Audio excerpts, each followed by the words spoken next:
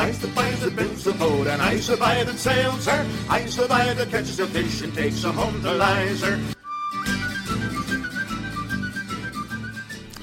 That's our friend Schooner Fair piping in Boat Talk. It's the second Tuesday of the month, 4 o'clock, time for Boat Talk here on Community Radio, WERU FM Blue Hill, 89.9.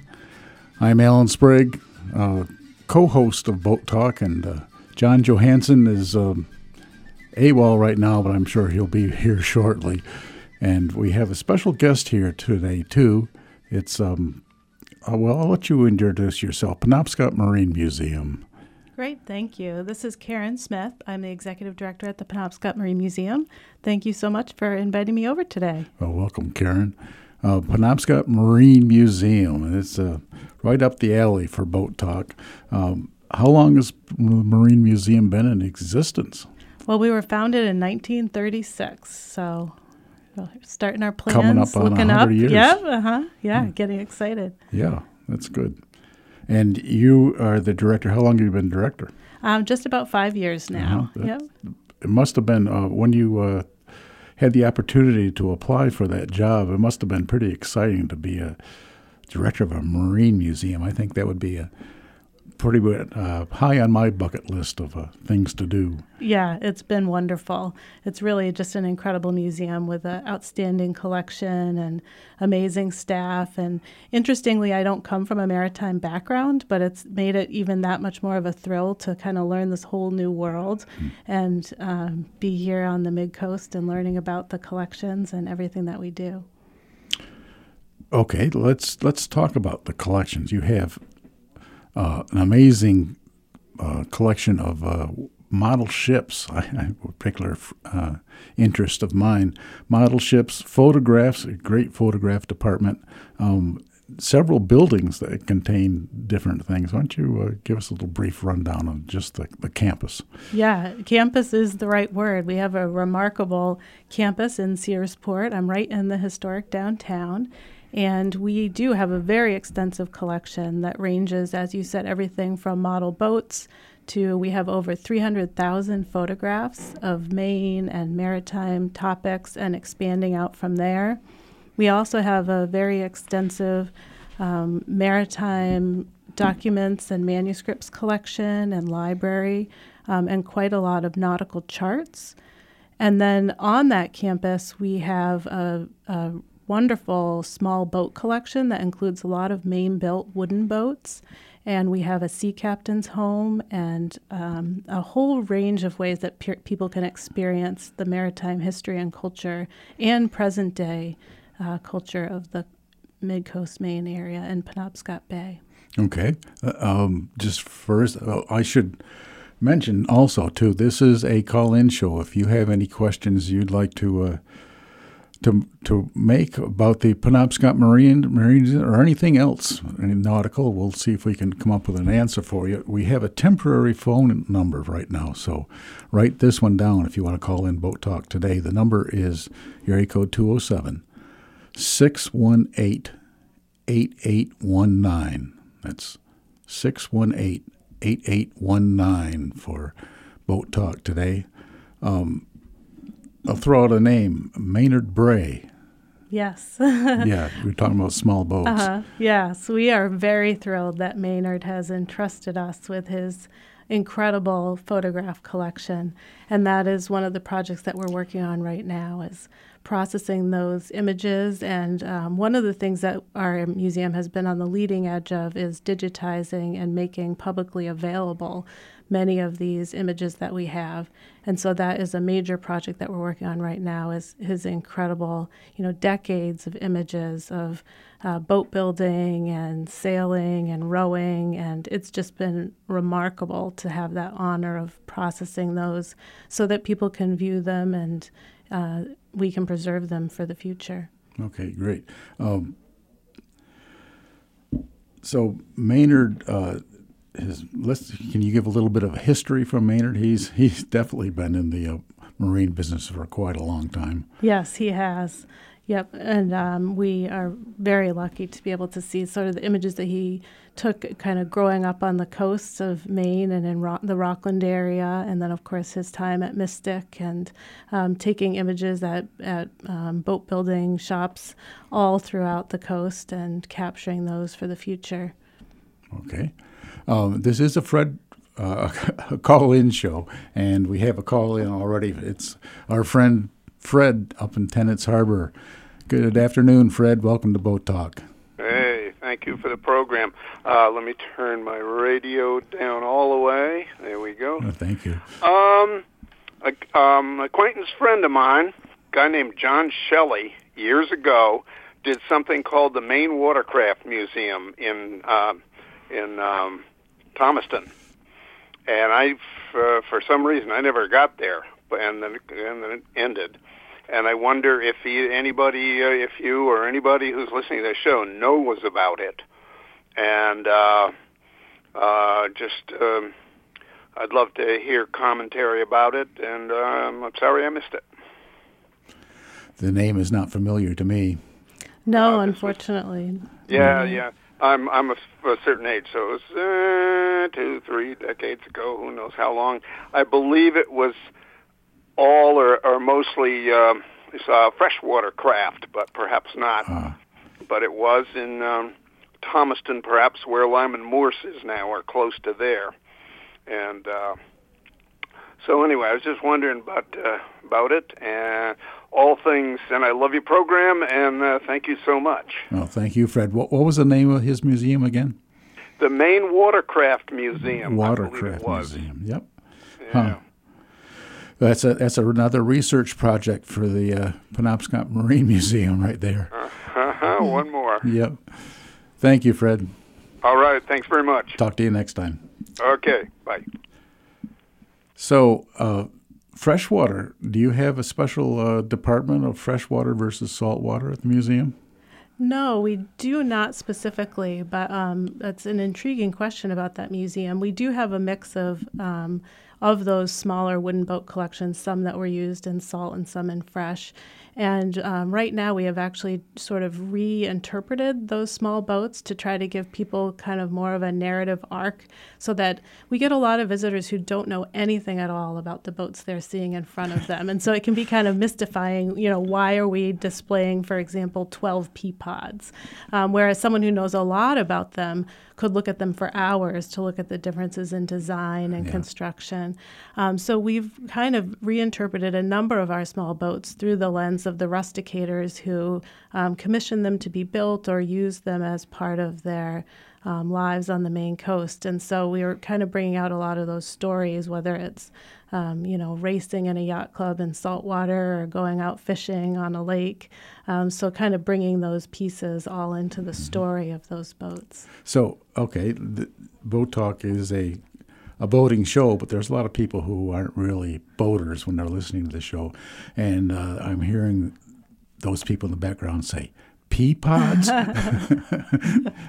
how do you roll a vegetable? A pea pod, for definition, I guess, is a boat that looks pretty much symmetrical front to back. It's pointy on both ends, and they were very common in the day, but they were a quite handy boat because being pointed on both ends, they can go forward and backwards quite easily and were quite maneuverable. And that's a pea pod. You've probably seen pictures of them. It's different than a dory with a square end. Yeah. We're quite enamored by our pea pods because they are such a quintessential Maine boat, and they help us teach people the stories of lobstering and the unique features of the Maine coast that drove a lot of the design of the boats, so that people could kind of get into all the nooks and crannies. And so, yes, we love our pea pods, but we have to work to interpret them for others sometimes. Yeah. So is when you come to the museum in Searsport and you go to the admission office and you get into the building, the first building, I'll call it, with a lot of paintings, do you have a fund or some sort of an endowment for buying marine paintings? We have been gifted many of the paintings that are in our collection. And we are kind of at the point where we're looking now at more being more proactive and thinking about what kind of gaps we might have in our collection and how to raise the funds for future purchases. But we've been very fortunate to have a long history of dedicated donors, both financially and in terms of the artifacts that we have.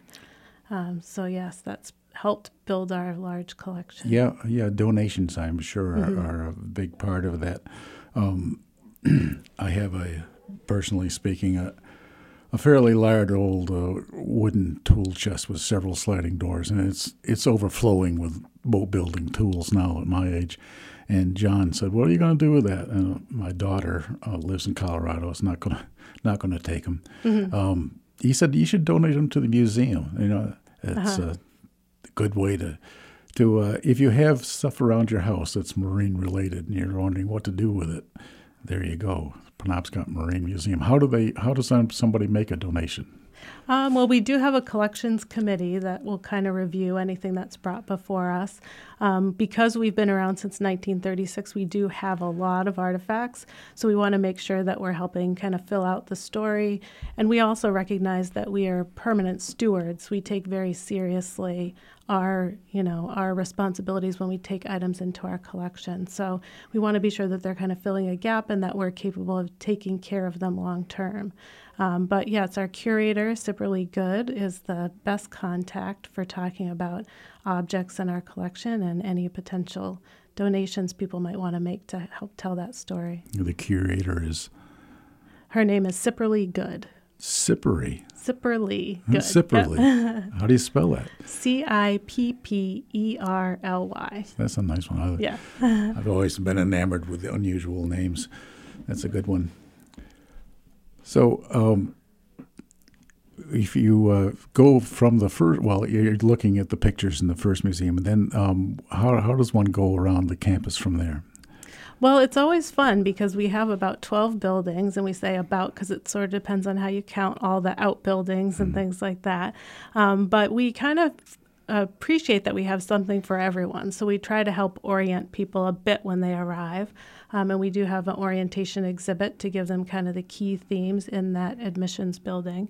And then we also have some temporary exhibits throughout the campus that change each year to give some people some highlights of different things. But we really try to get a sense of whether people are interested in the small boats and the sea captain's home, in hands-on activities throughout campus, and help guide them through their experience. Some people will spend a whole day, kind of go away for lunch and come back, but usually a couple hours at least. Yeah. What is your current exhibit right now? Well, we have in our admissions building, in that gallery, we have an exhibit of photographs from the National Fisherman Collection, from the publication National Fisherman. We hold the photographs for that publication, and we have Michael Crowley, who has been an author for National Fisherman, has written some of the stories behind those images in that gallery. So that's a great exhibit to get that. So you look at the photograph, and below the photograph or next to it, there's a little paragraph or two. Yep. Yeah. That always helps. I appreciate the little help when I look at things like that. 469. Sorry. If you want to call Boat Talk, the number today is 618-8819 for Boat Talk. You can also email us too at boattalk@gmail.com. And we're talking with Linda from the Penobscot Marine Museum, the director of the Penobscot Marine Museum in Searsport. So we were traveling around the campus, and we've gone to one of the small buildings there, one of the small ones. Which one has all the small boats? Well, I don't know if they're all the small boats, but which one, if you were looking for small boats? Not models, but actual. Right. Yep. Yeah, our small boat collection is mostly in sort of barns and outbuildings throughout the campus. So you can find your way to those from the admissions if you're interested in those. And then we also have a couple other temporary exhibits this year. We have a really great exhibit by photographer Pim Van Hemmen, and he has taken photographs of mostly industrial commercial vessels, and has printed them in these beautiful large-scale images that are printed on aluminum with this incredible process that makes them very vibrant and shiny. Yes. So everyone loves colorful, vibrant, and shiny. Yeah, I've seen aluminum prints. They do pop, that's for sure. So that one's great, and he's actually giving a talk later this week about that exhibit. And then we have also partnered with the local high school students at Searsport's VALT program, which is their Viking alternative program. That's their mascot. And the students have looked at our classic portrait paintings, our ship portraits of our marine art, and they have done research into the history of the vessels depicted and the ports there, and they've written up what they've learned through their eyes about the ships, which has been a really interesting project because so many of those Searsport kids come from long lineages of sea captains and just don't really know that history. So it's been interesting to see them connect with the many generations before them, and they carry the same names that you see on all our buildings. Can you remember any of the specific quotes any of those kids made? I don't remember exactly. Yeah. Sometimes their comments are great. Yeah, they worked really hard with their teachers and with our education director to kind of refine their interpretive panels, and it was a semester-long project, year-long project, and they did an amazing job. So if people wanted to hear the talk that you're going to be giving with the photographs that you just mentioned, is it a Zoom meeting too? Yes, Pim will be speaking on campus, but it will be a hybrid Zoom also. So we encourage people. There's plenty of information on our fresh new website, so people can get the specific details and register if they want to get that Zoom link. Yeah, PenobscotMarineMuseum.org. Yes, correct. Yep. And that'll be this Thursday evening. Those are great photographs. So, unfortunately, John still hasn't been here. John usually does a boatyard report every show, and it's interesting to hear all the things that are going on with all the boat builders up and down the coast. Do you have any direct connections or, relations with any of the boat builders? Not as much. I don't get off campus as much as I hope. That is one of the things that John and I had started a couple years ago. He would sometimes swing by and I'd jump in the truck and go along with him. So I'm hoping to start that up again soon. Yeah. Yep. Because some of those boat builders could tell some good stories too. Yes, definitely. Yep. And that is a key about our museum, too, is that a lot of people think of us as a history museum, but we really see ourselves as multidisciplinary and also telling current stories. So it's very important to us that we keep working with people like John who can help make sure that we're getting the current stories of what's going on. It's a bit of a cliche, but what happened yesterday is history also. And so we always want to make sure that we're addressing current issues and then collecting things that are happening now that will preserve those stories for the future. Yeah.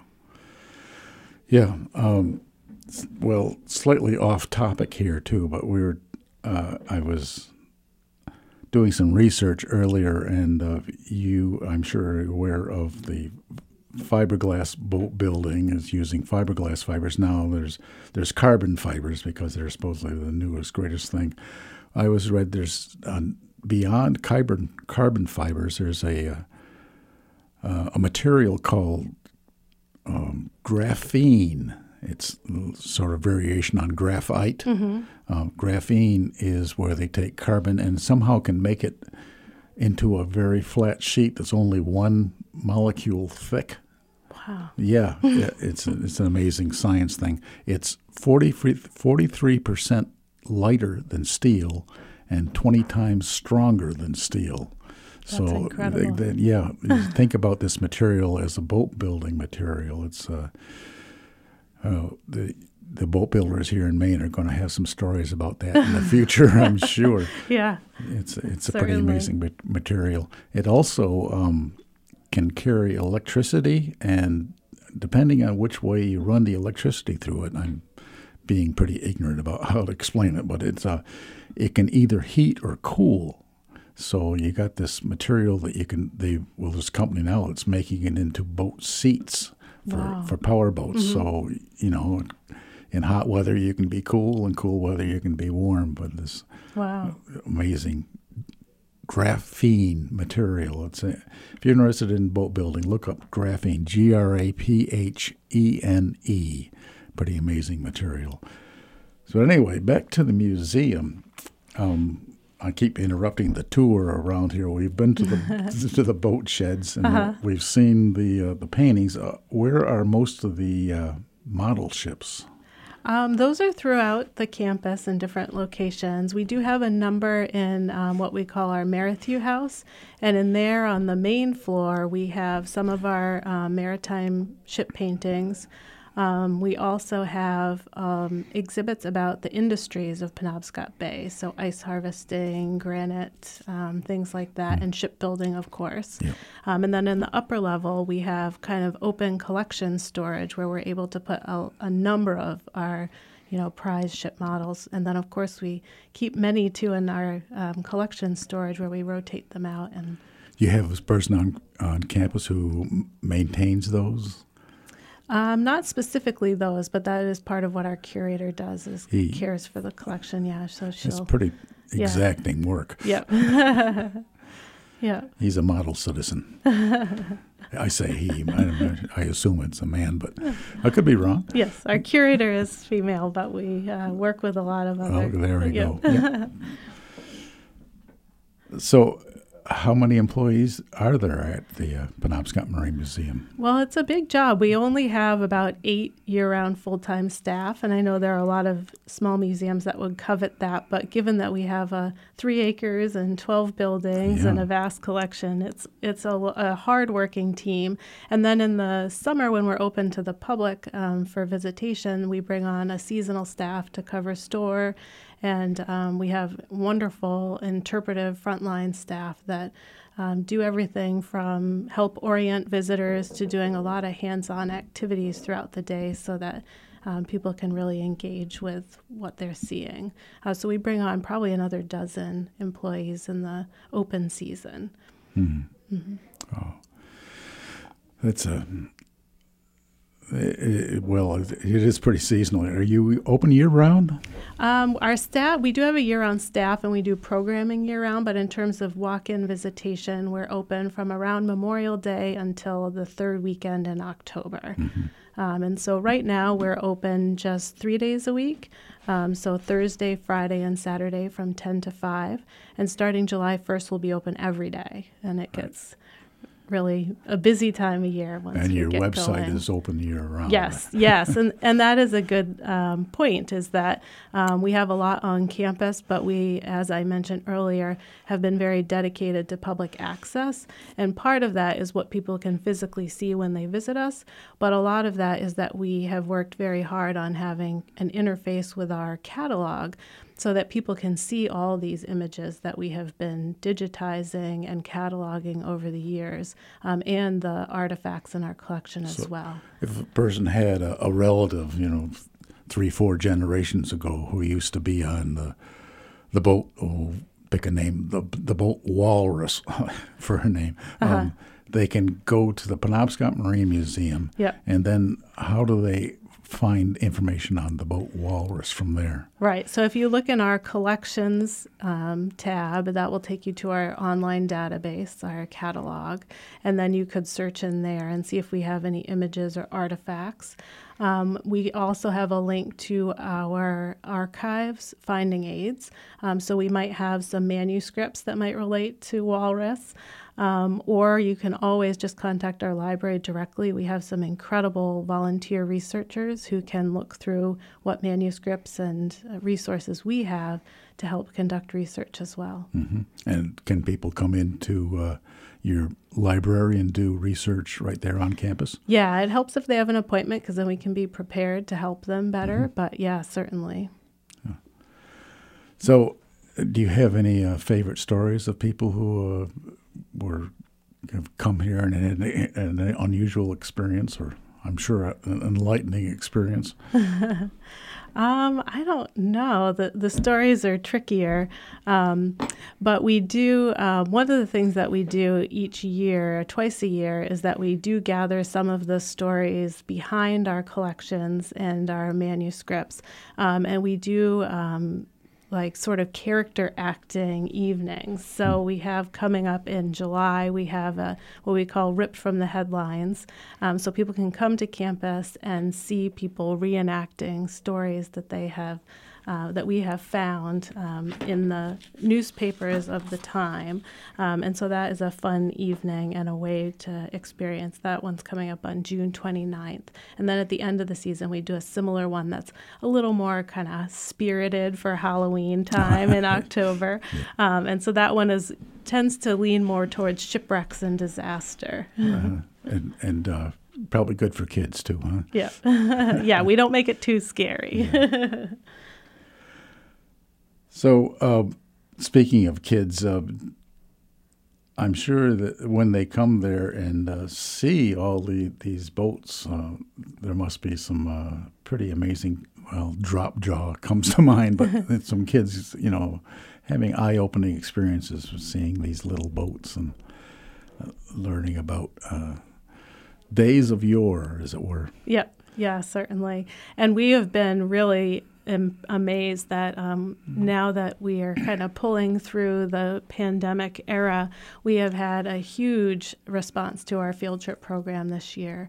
We were able to raise funds at our big event last summer to help support bringing students to campus.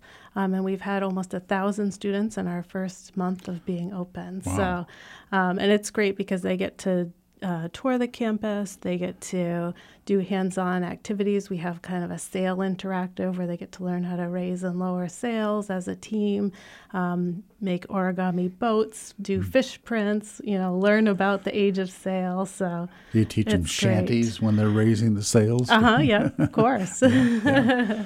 That's cool. Yeah. So 1,000 kids. Yes, That's it's been incredible. It's Yeah. been really incredible to be able to see so many students because we had several years with very few field trips. How would a student get to be part of this? We've reached out to sort of broadly to main schools and offered. We were able this year, due to the fundraising we did, to offer scholarships for the busing, and then free admission for the school groups. So. Yep, we've had schools from throughout the state coming to experience the museum, so it's Do you been have amazing. any return kids that were hooked on it and want to come back second year or third Yeah, year? I mean, that's the kind of amazing thing is that we'll have kids come as part of a field trip, and then they'll come back with their families to show their parents what they learned. Okay. So your master of photography, I call him, Kevin, I forget his last name. Yep, Kevin Johnson. Kevin Yep, he's our Johnson. photo archivist. He's a pretty amazing fellow, all this knowledge of photographs that he has and what he's been doing for the museum. John's told me about him. Can you give us a little more information about Kevin and what he has been doing or what he is going to be doing? Yes. Yeah, Kevin has been at the museum, I think, about 15 years now, and he has been pivotal in helping us really expand our photograph collection. One of his first big commitments was to the Eastern Illustrating collection, and a lot of those are glass plate negatives that were used to print postcards throughout Maine and beyond. And so he has helped sort of save that collection and bring it to the museum. And that really kind of launched, built off of what we had done in the past, but really moved us into a major commitment to that photography. And from there, he's brought in a number of other collections, both small and large, that are really incredible. Yeah. I'm sure just because of the fact that fiberglass boats are really recent phenomenon, speaking as maritime history. So the majority of your boats are wood. Do you have any non-wood boats there? Not many. No. No. Yeah. I can't believe it. The wooden boats have a certain certain quality to them, and I don't know if you know who Peter Cass is. Now he is a wooden boat builder, building boats today, and he's developed quite a reputation. And I have a little short article here that we're going to play with John and Dan Lee, who was an author, talking about Peter Cass. So we'll go to that right now. Wonderful.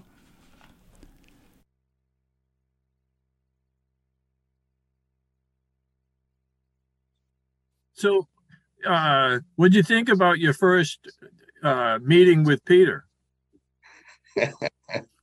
Well, I mean, you can read the chapter I wrote. Peter's a great guy. You know, he's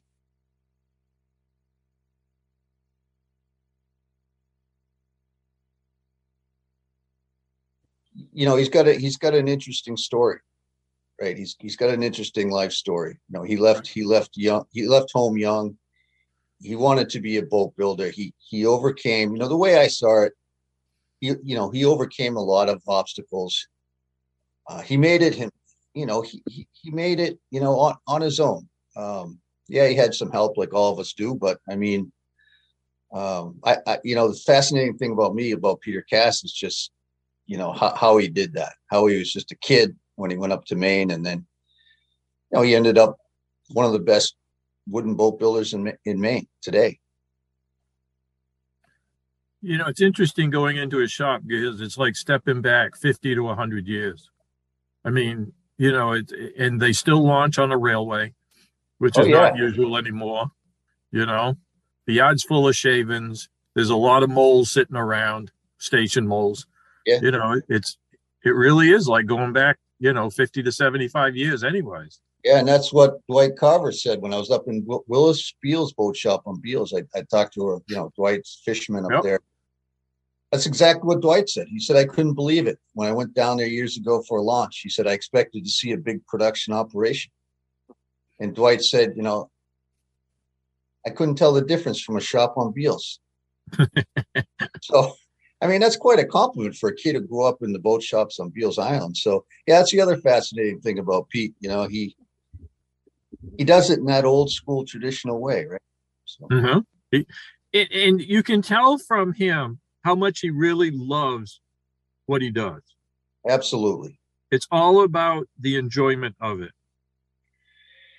Yeah. And, that's not the case, as John, with a lot of boat builders. One thing I try to do in this book is just be very truthful, right? I try to be honest and truthful. And, the truth is a lot of these guys, I think, got into it because, I don't know, their family was in it. Their father was in it.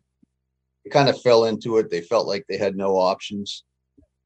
Not all of them, but. Yeah, I think there's some of them, you go to Jimmy Beal and Keegan was in the shop for a little while, but he didn't like it. So he never really worked in the shop. He did when he was, his, teenage years and maybe early 20s. But after he was out on his own and fishing well and doing okay, out of the shop he went. And, there's some kids who absolutely love it. Look at Jeremy Beal. I mean, he's a prime example of one kid who absolutely loved it. Yeah, so he's more like Pete Cass, right? Yeah. So all I'm saying, I'm not disagreeing with you, John. I'm just saying that, over the years, there have been a lot of guys that I think have just done it because that's what they had to do, and they'd rather would have been fishing, but so yeah, Pete's great like that. He really does love it. Yeah, it was something for a lot of them. It was, and especially in the years when the economy for them was not good, where they had to do anything they could to survive. It was something to do in the winter. It was. Yeah. And, Isaac Beal is a really interesting character, as lives up on, Alley's Bay. And I went up to see Isaac, and he's a very honest person, very straightforward person. And he told me a lot of interesting things too, around that kind of thing. And what Isaac told me is, he said, you'd get 1 week's pay. And I said, well, what does that mean? He said, I didn't know what he was talking about. And he said, well, you work all winter and you'd get 1 week's pay out of it. Well, said, there was it was something to do. Like you said, it was just something to do in the winter, you know? Right. But you also probably never got to John Butler. But he always told me it was swapping a buck for a buck. He says the only place you really make money is in storage and repair. Yeah, that's about that. I did not talk to him, but that's a common theme, you know. And yeah. I was honest about that in the book. I said, this isn't something you want to get into. It's something you do because you love, you know. It's not something that it's not something you do for the money. For sure. But you have to have a good business sense. You can't let things slide. You have to charge for everything you need to, because there's too many pitfalls in boat building. Well, and that's a great point, John. The problem was, you know, as you know, they never the traditional boat builders never did that. You know, they did their thing where they took payments in thirds. So they took a third up front or third, you know, third in the middle. And then when they launched the boat, they'd hoped that the buyer would pay him that last third. And you know, like with Bert Frost up in Jonesport, he got stiffed at least a couple times. So, you know, one of the guys was some kind of criminal from New York who just, you know, said, I'm not paying you, right? And according to, you know, Sooner up there at Jonesport shipyard told me this stuff. But, you know, one of the guys was just this rich playboy who just seemed to think, you know, he didn't have to pay him. So he just didn't pay him. Yeah. So, yeah. And that, you know, early in my career, I walked into Randy Young, who's one of the sons of the Young brothers. And he had the same problem. He had the boat in the water, but he still had the boat. And, you know, today if you don't sign the builder certificate, they can't do anything. They can't register that boat. So a lot of them will hold that builder certificate until they've got money in hand. Oh, no kidding. Yeah. I didn't know that. That's an interesting, that's good. You know, I mean, Doug Dodge, you know, some of them still do it the old way too, you know.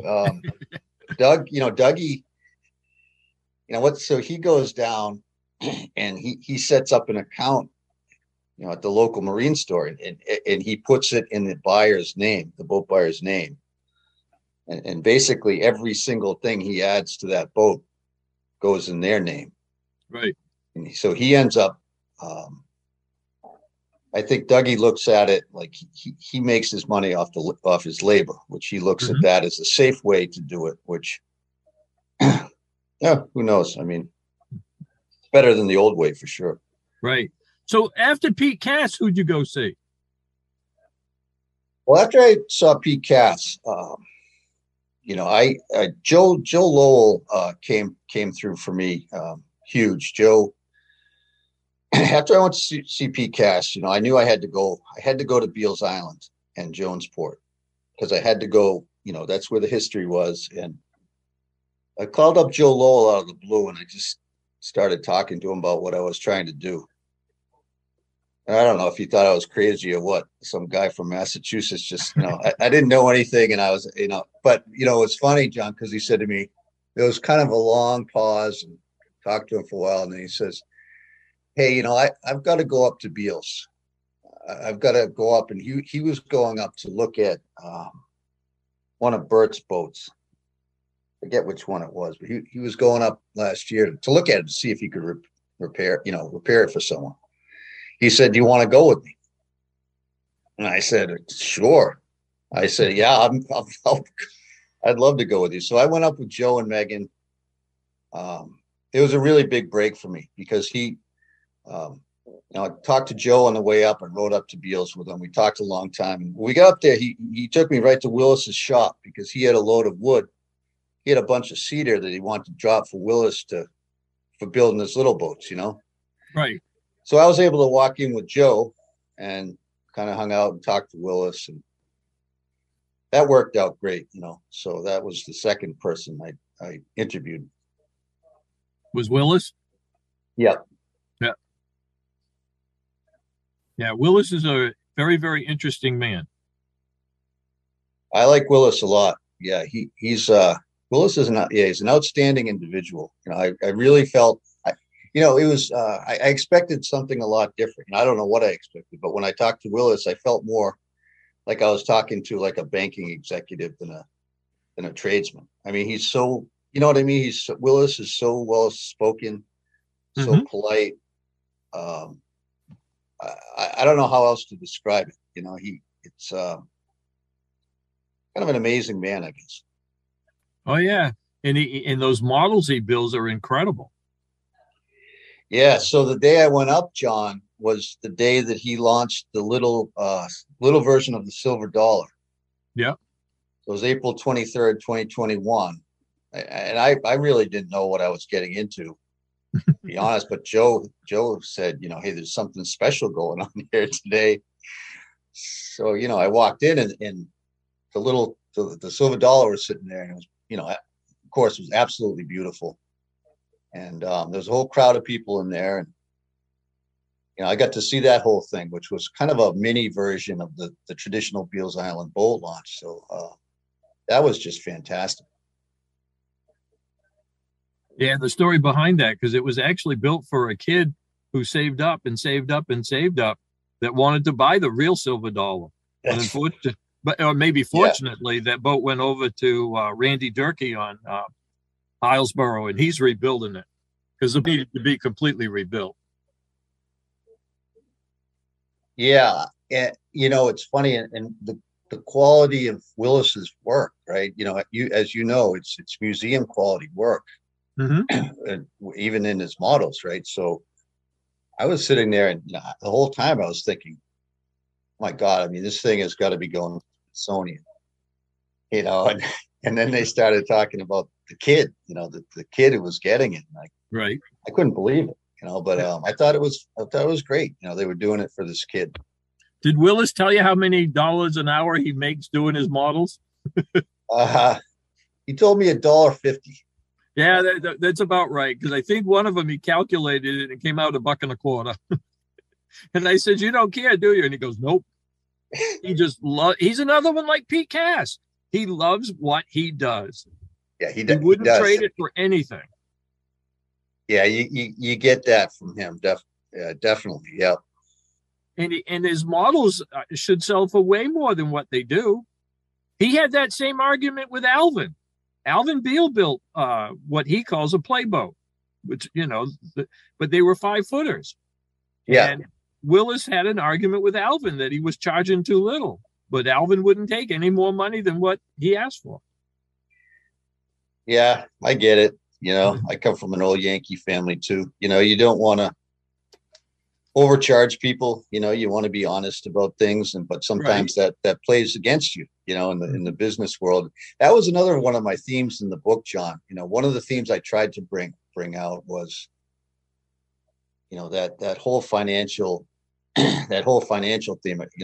Going back to how the builders charge for their boats, why it was so hard for them to make money. Right. It was just interesting to me from like an economic point of view. And I think a lot of that obviously had to do with the fact that they were out in Maine. And, it was interesting to me because a lot of the guys who were going up and buying these boats lived down here by me in Cohasset, Mass, Scituate, Marshfield.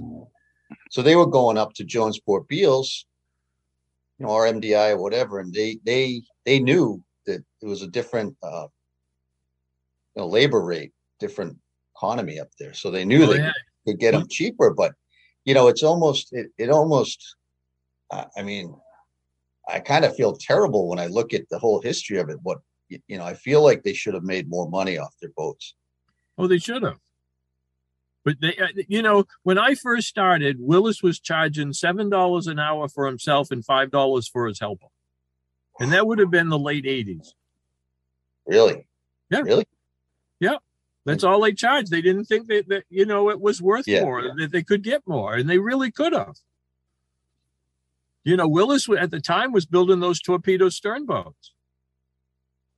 It's interesting. Yeah. Yeah, and they were difficult to build. Alvin was still alive, so we could ask Alvin a little bit about the torpedo stern boats and get the idea about what he needed to do to change it, because they were going to put a 454 Chevy in it with a lot of power. And those boats were not made for power. Because, of course, in the old days, you would have had, 150, maybe 200 horsepower? I should have had 292s like your boat, right? Yeah, that's right. So John, why is the torpedo stern not good for power? Well, it wasn't the torpedo stern itself. It was the idea of how wide they were. They weren't very wide. No, they were narrow. And, the more power you gave, the more they'd lean over and lay on its side. Yeah. So what they did is they just kept widening them.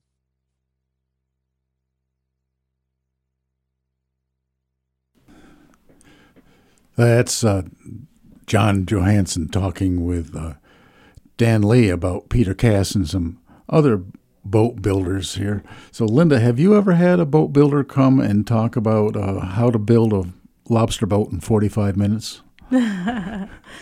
We do have a lot of speaker series, and we certainly bring in a lot of those stories throughout the museum. I think, if you maybe team up with Kevin and take a picture of a boat every week or two and show how it grows from just being a keel to having the frames put in and the planks put on and actually becoming what looks like a boat finally. It's a pretty visual kind of lecture, I think. Yeah, that would be wonderful, like a time lapse of the boat building, certainly. We'll have to follow up on that and have Kevin come in sometime and talk about his experience and learning how to build a lobster boat. So what else is going on at the museum besides just the interesting lecture that you're going to be having on the photography? Yeah. Well, we keep the season busy since we're seasonal, and so we make sure that there's a lot going on throughout the summer and into the fall, so that people can experience our campus in a lot of different ways. So we have kind of something for everyone this season. So we'll kick off. We had our opening just a couple weeks ago, and as we mentioned, the lecture this week. And then we have, once we get through the field trip season and schools are out, Wednesdays in July, we'll have special programming for kids and families so that they can have extra activities each Wednesday when they come to the campus. What's the age range for this? We really generally broadly, whatever school people age. feel like, roughly school age. Okay. And we try to keep the parents entertained too, but we'll kind of have 4 different themes. So we'll look at lobsters, boats, tide pools, and signal flags as ways to kind of engage those kids and families with a little more hands-on learning. And then in Thursday evenings in kind of late July or into June and July, we'll be doing guided walking tours. And we have a big up-and-coming scene, as people know, in Searsport with a lot of new restaurants and things. So we think this will be a fun way for people to kind of come out, explore some of the local dining options, and then have a walking tour throughout our campus.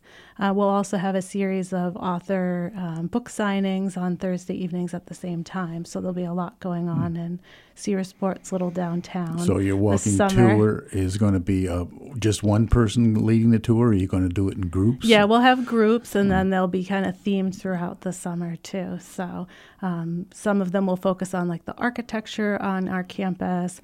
Another will look at women's roles as men went to sea and as they traveled with them, and we'll have themes throughout. Mm-hmm. You have a lot of nice brick buildings there. Yes. Do you happen to know if those are local bricks? I believe so. They Yeah, we have. Yeah, and we do have about 8 of our buildings are in the National Register. So it's an interesting campus because it really gives that historic village feel. People often ask us if we moved the buildings there to kind of stage the village, but they're all original to their foundations, and it really gives a beautiful historic effect. So it's nice to be able to focus on that for an evening too. Yeah. All right. this is a non-commercial radio station, so we can't talk about actual fees to the museum, but there is a small fee to see the museum by the day, but it isn't completely reasonable. And how much of your income do fees make up? They're a portion of it, but certainly not the largest. Yeah.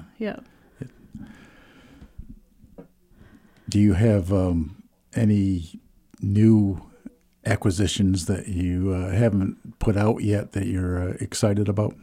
Yeah, that's a great question, because that's something that we're always collecting, whether it's items that are smaller or larger. And one of the ones that we're fairly excited about is we are acquiring one of just a handful of Buckminster Fuller's rowing needles. There was a nice article about those in the... Rowing needles? Yep, that's what he called them. So it was basically, it looks like almost two metal needles on each side with a seat above them. And he designed this when he was living on North Haven, and he would row it around there. And so we have a donor who is helping us acquire one of those. So, speaking of new technologies and creative approaches to boats, it looks like nothing at all in our collection. So it will be a fun thing just to kind of show creative approaches to That's pretty rowing. interesting. Do you have any pictures of that? There are some around. Yeah, there was a nice article in Maine Boats, Homes, and Harbors magazine about Buckminster Fuller's invention. Yeah, They tracked down I'd like to some see photos. a video of it in action. Yeah. We'll definitely, once we get that in our hands, we'll be publicizing that and sharing that a bit more. How did you get those? We had a donor who helped us find them because they were interested in You went making looking sure, for them. Yeah, or the donor did, making sure that we had that represented in our collection. So she helped us acquire those. There's quite a fringe element to boat building where strange things have been built. What comes to mind now is foiling dinghies.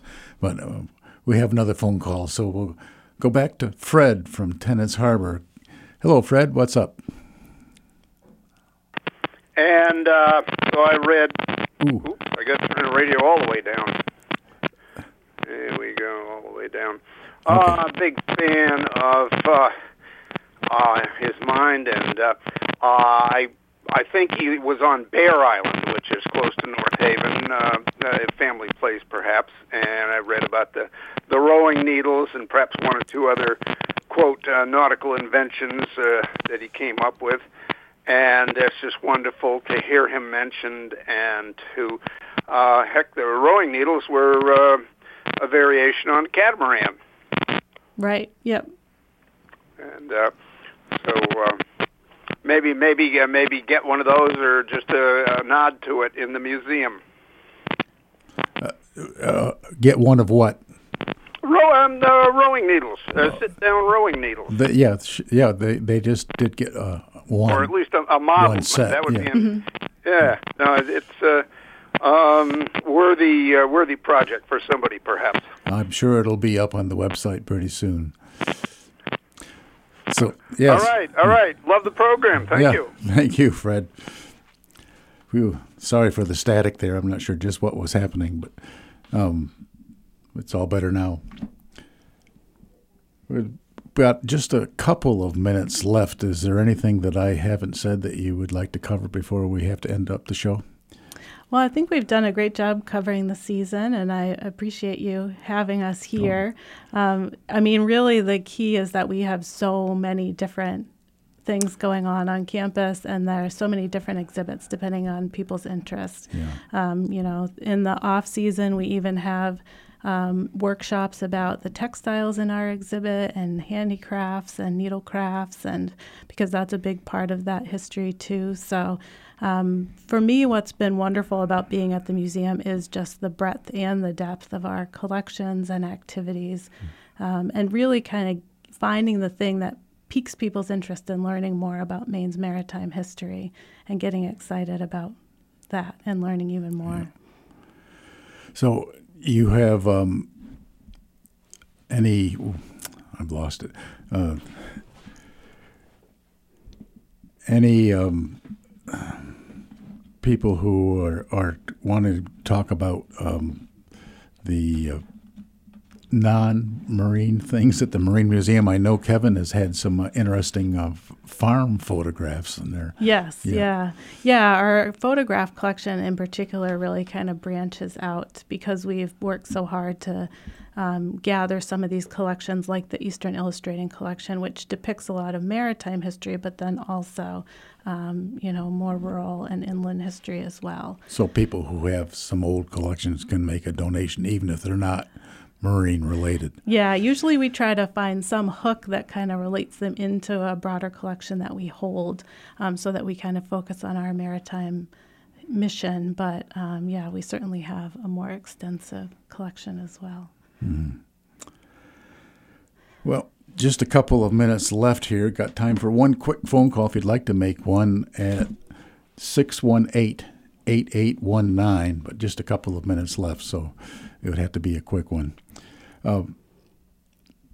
Another event that we have coming up, speaking of things that are kind of tangential to our maritime collection but related, is that on July 11th we will be celebrating E.B. White's birthday in partnership with our local Carver Memorial Library in Searsport. We have a boat, a Brutal Beast, in our collection that was his. Brutal Beast. I'd forgotten that. And we are thrilled to focus on the literary connection. So we'll have kind of an open mic reading night. We did this a few years ago, and it was just a lovely time to gather in the evening, buy our small boats, see his boat, and then also have people come up and share kind of their favorite inspired readings by him. And we've got the full range from his children's stories to his political essays to his New Yorker contributions. So, yeah, and of course you have the Joel White connection there exactly, too. Yes. So, and you can see that thread through our new Rusticators exhibit. Yeah.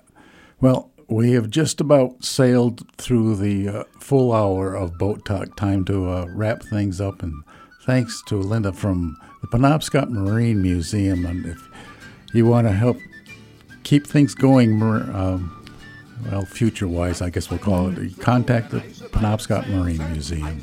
Yes, thank you. And that's Karen Smith, the Executive Director at the Penobscot Marine Museum. Thanks so much for having me today. Thank you, Karen. Thanks to Pepin in the engine room.